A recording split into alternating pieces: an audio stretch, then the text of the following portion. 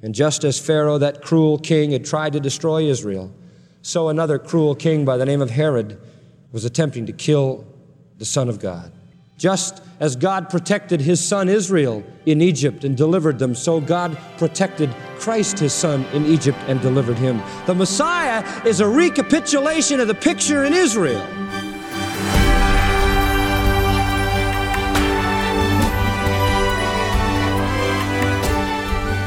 There are many miracles that get our attention at Christmas. The virgin birth, the Star of Bethlehem, the angels appearing to the shepherds, and much more. Yet, even more important than the miraculous circumstances of Christ's birth is the reason that he came.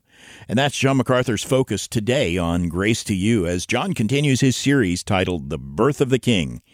Before the lesson, though, John, it won't be long before many in our listening family start heading to Christmas celebrations with their own families. And so, with that said, what encouragement would you have for our listeners as they look toward December 25th? Well, I think, again, it's the one time in the year when it's sort of allowed to talk about Christ. Even in the most resistant environment, even in the face of people who really don't have any interest in Christ, it's an unavoidable reality at Christmas. And I think it just reminds us of the advantage that we have. As long as this is the conversation anyway, you need to turn that conversation to the realities of why he came and make sure you prepare the gospel. I think you can be circumspect in the way you do that. It's wonderful to ask questions. Do you know about Christmas? What do you think about the realities of Christmas? Did you know, for example, whatever you might want to tell them that isn't common knowledge? Maybe you know some of the backstory of Christmas. I just think you need to introduce the conversation at a time like this, because this is the time when it's in the general conversation anyway, so it's not an intrusive time. And I also think very often we pass each other like ships in the night, and we don't get the time to sit down and really talk and interact over things because life is so busy. But this season seems to put people in groups for a longer period of time.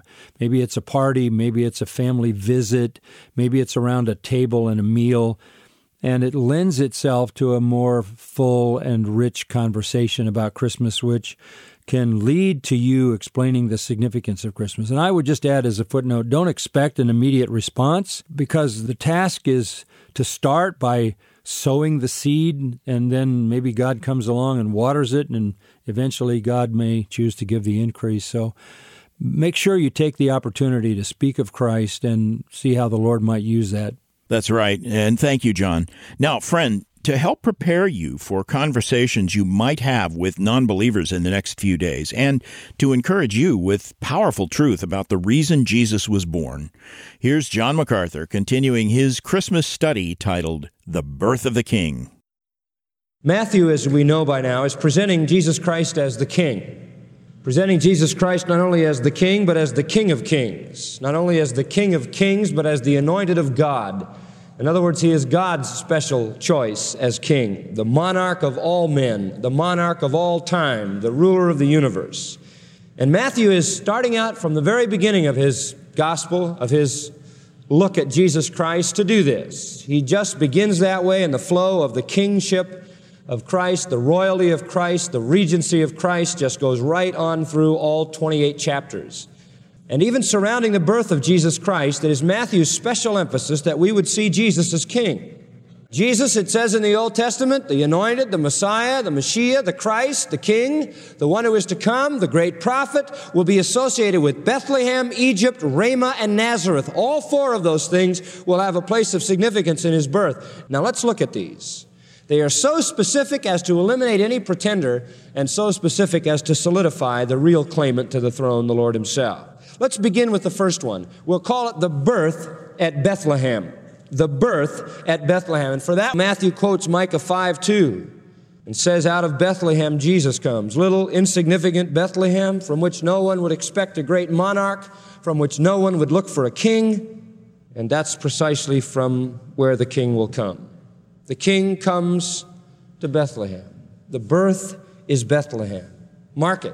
Nobody throughout all the history of God's dealing with Israel who ever claimed to be the Messiah has any right to that claim if he was not born in Bethlehem. That's the place. The king comes to Bethlehem. The birth is there. Now let's move to the second prophecy. We've already discussed that one in great depth. The birth at Bethlehem. And in that birth we see homage from the wise men, hatred from Herod. But we see prophecy number 1 fulfilled. That's important to Matthew. The king will come to Bethlehem, mark it. Jesus did. Now number 2, the second I call the Exodus to Egypt. The Exodus to Egypt. Now we're in verse 13.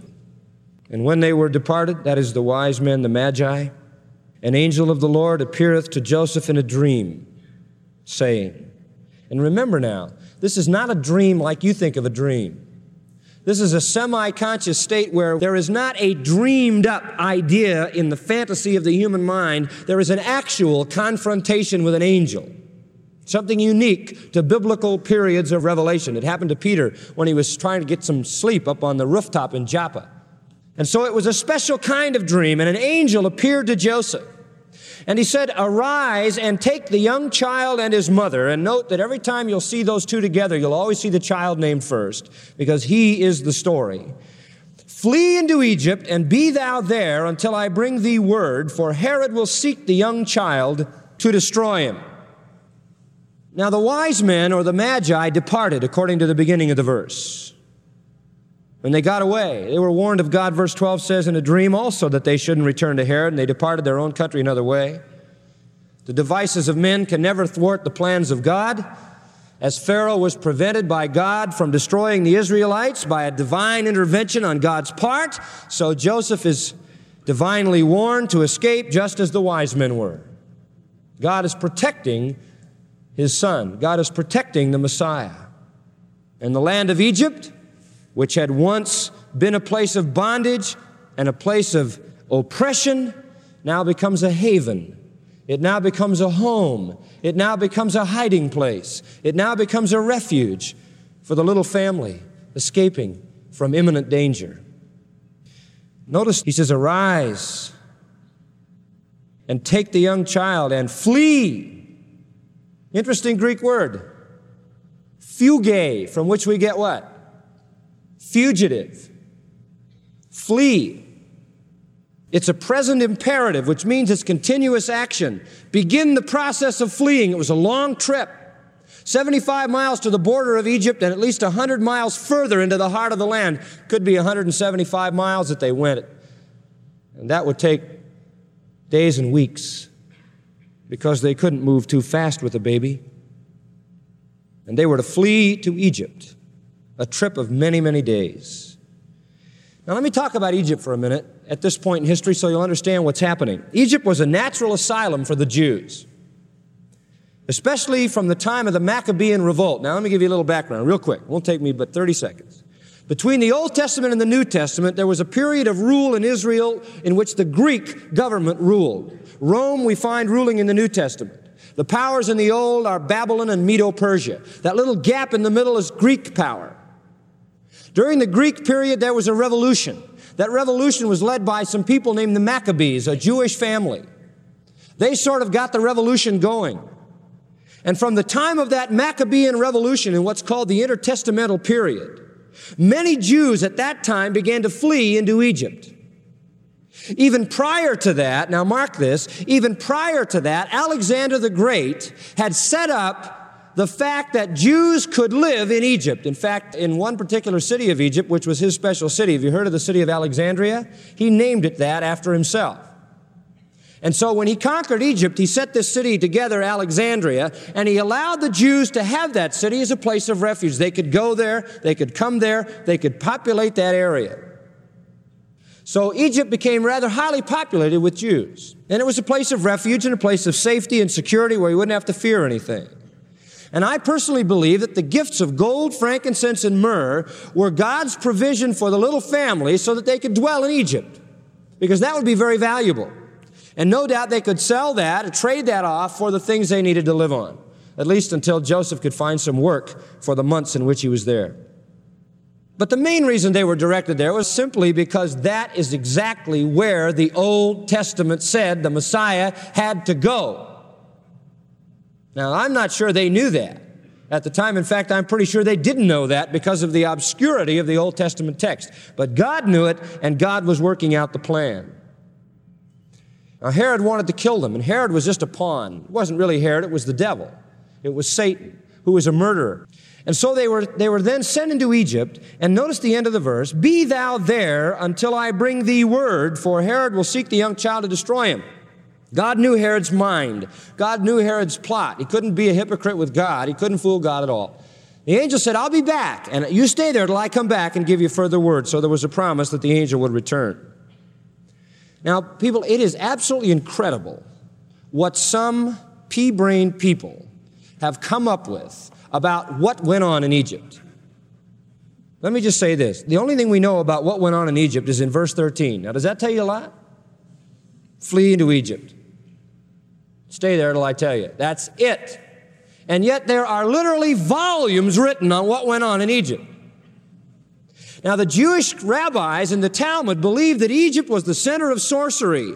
And there were many Jews that taught that Jesus went into Egypt when he was young, learned sorcery, came back out and conned the world into believing he was the Messiah. Now, that's a Jewish teaching about Jesus Christ. And they get that all into white spaces in verse 13. He went into Egypt. Well, all we know about it is that he went into Egypt, and that's all we know. And he stayed there. But believe me, he didn't learn sorcery and come out and con the world by his magic.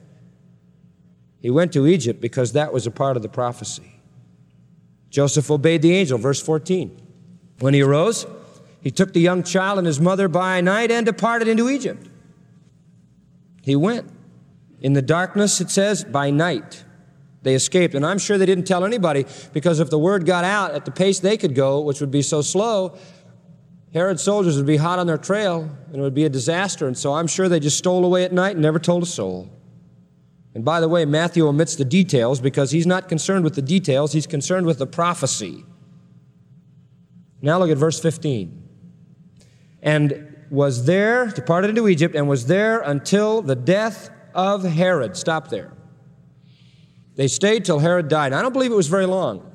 He died shortly before the Passover in March or April of 4 BC. It would just be very brief time, maybe a couple of months. It's hard to be sure, but that might be a fair guess. Look at verse 19, which picks it up again. It says, when Herod was dead, behold, an angel of the Lord appeared in a dream to Joseph in Egypt. So it was when Herod died that the angel came back and said, now you're all right. Now you can go. So sometime after they left, Herod died. And then the angel appeared. But why did they go to Egypt? What was the prophecy? Look at the end of 15. All of this, not that they might be saved.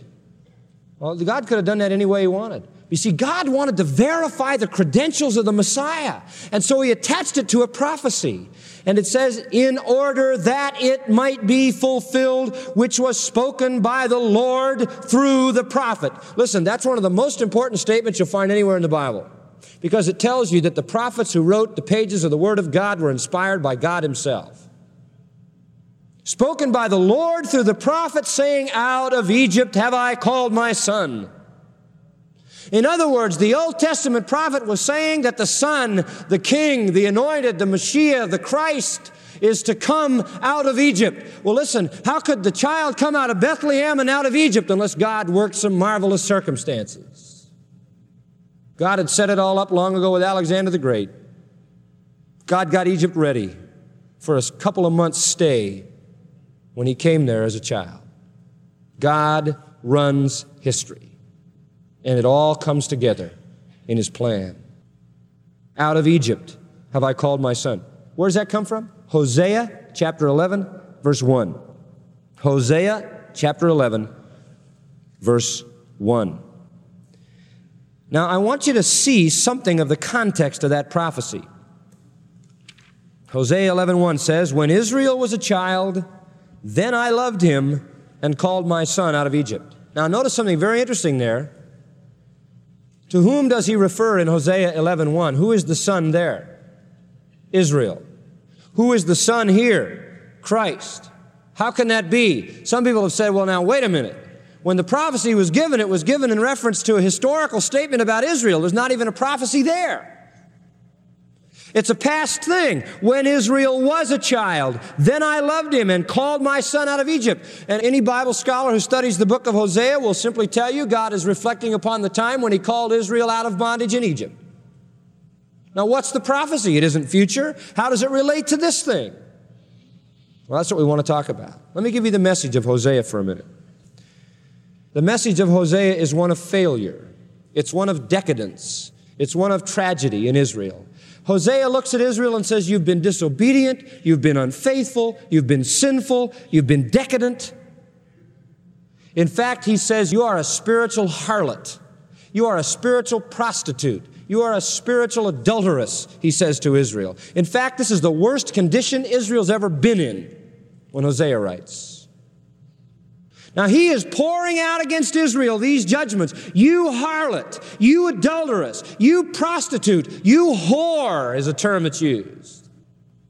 This is what you've been, unfaithful to God who betrothed you, racing after false gods who have become your lovers. Now, Hosea really dramatically illustrates this with his own life. God brought into his life the most tragic personal experience you could ever imagine. He married a woman. Her name was Gomer. That's a bad start. But anyway, he married her. And she was untrue.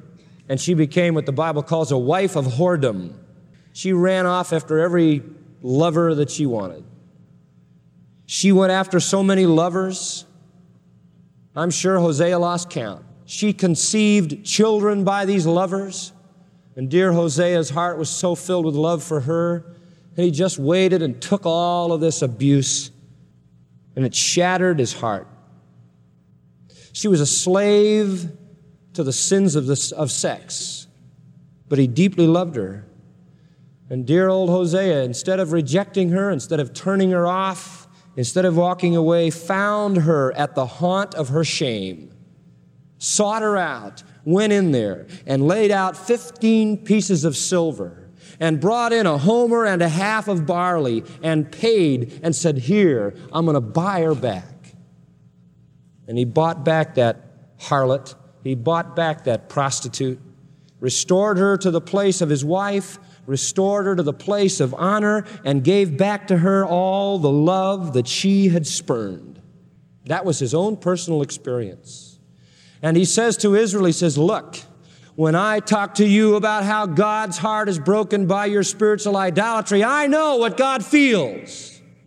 I've been there. That's what he's saying. Just as Hosea had married Gomer, God had become Israel's husband. Just as Hosea loved her, God loved Israel. Just as Gomer was unfaithful to Hosea, so was Israel unfaithful to God. Just as Gomer was enslaved by her lovers, so was Israel enslaved by her idolatrous idols. Gomer put her trust in lovers, and they made her a slave. Israel put her trust in idols, and they made her a slave. And just as Hosea's tender love reached out and bought back his wife, so Jehovah reached out in love and took back the remnant that was willing to come back. That's the message of Hosea.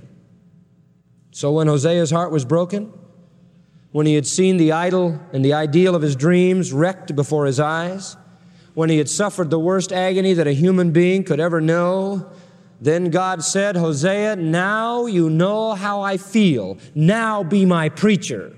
Now tell him what's in my heart. Now make them understand. And this tragic training of the prophet is at the heart of his message. And God wants Israel to know how much he loves them. And God wants Hosea to know how much he loves them. And God wants Hosea to know how much this hurts. And so he says in 11:1, look, when Israel was a child, I loved him. This love affair for an adulterous wife goes all the way back to when Israel was a child. And it was then that I called my son out of Egypt.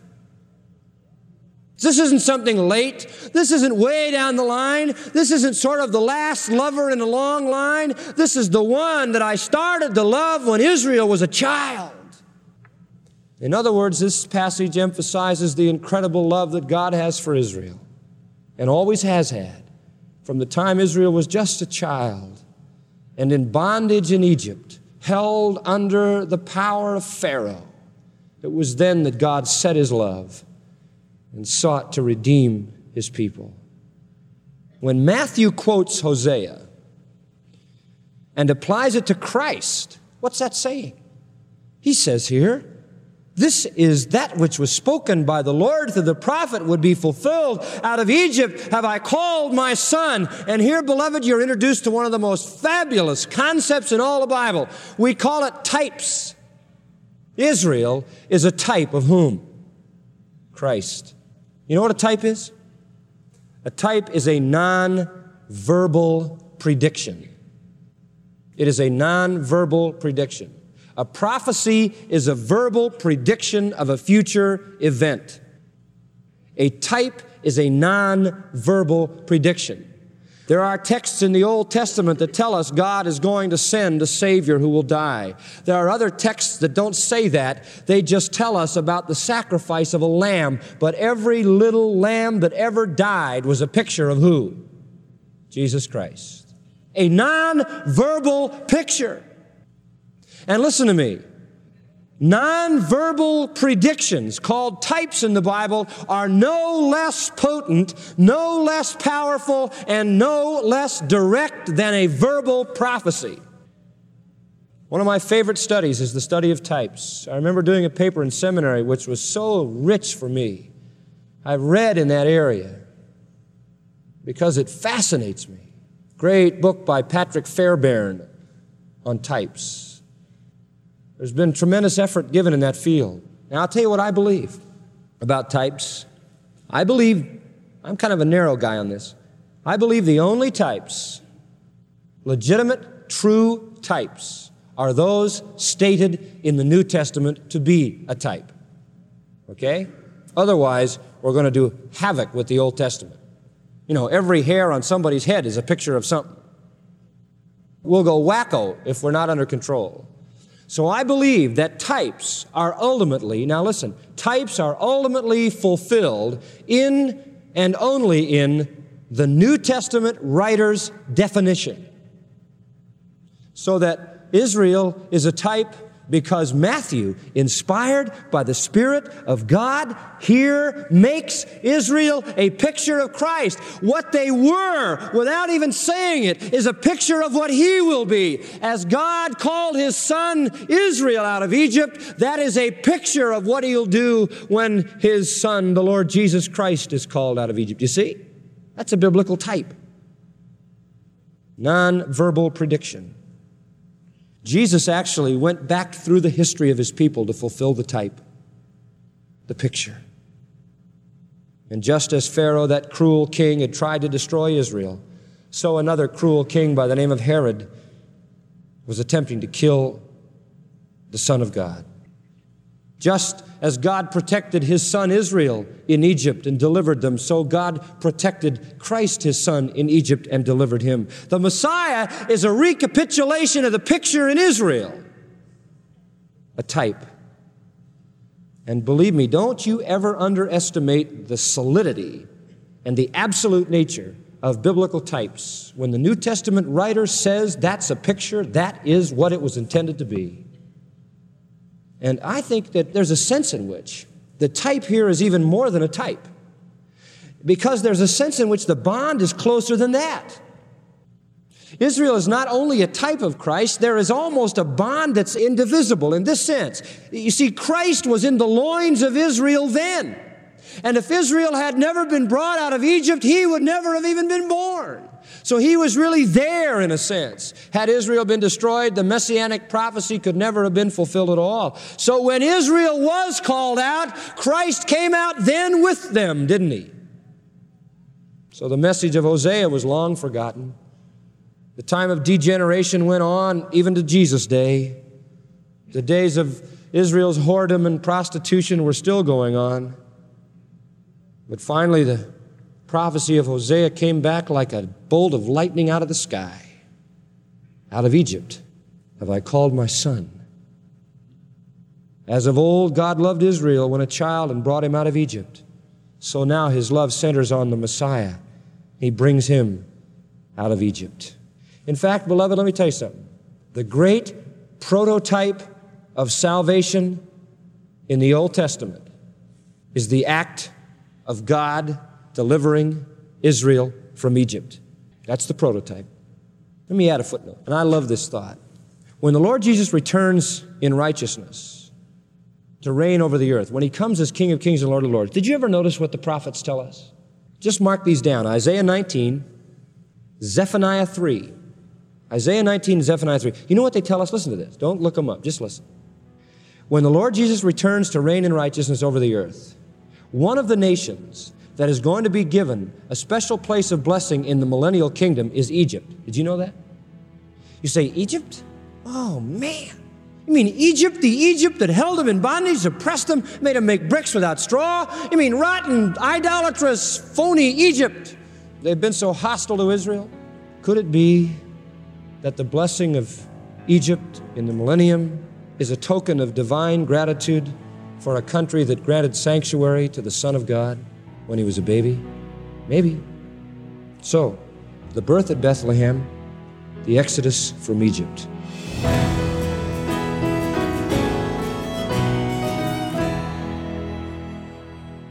This is Grace to You with John MacArthur. Thanks for being with us. Along with teaching here on the radio, John also serves as Chancellor of the Masters University and Seminary. His current study is looking at how God came to mankind to bring salvation to needy sinners. That's the title of John's study, The Birth of the King. And friend, a reminder that the end of the year is a crucial time for us. Year-end gifts from friends like you cover about a quarter of our annual budget. If you'd like to partner with us to keep verse-by-verse Bible teaching on the air, it's a great time to do that. So thank you for expressing your support when you contact us. You can mail your gift to Grace to You, Box 4000, Panorama City, California, 91412. You can also make a one-time donation or set up a convenient recurring donation when you call between 7:30 and 4 o'clock Pacific Time at 800-55-GRACE. That number translates to 800-554-7223. Or you can donate online at gty.org. That's our website, gty.org. And when you visit there, make sure to take advantage of the thousands of free Bible study resources, tools that are designed to help you understand and apply the Bible to your own life. At the website, you'll find blog articles, daily devotionals, more than 3,500 sermons, all free to download. You can also read those sermons in transcript format. And if you're not sure what to check out first, a great option is Grace Stream. That's a continuous broadcast of John's teaching through the New Testament. You can find Grace Stream and much more at gty.org. Now for John MacArthur and the entire Grace to You staff, I'm Phil Johnson, encouraging you to tune in tomorrow when John looks at the prophecies Jesus fulfilled at his birth and why those prophecies are something to celebrate at Christmas. The Birth of the King, that's John's study. Be here for another 30 minutes of unleashing God's truth one verse at a time on Grace to You.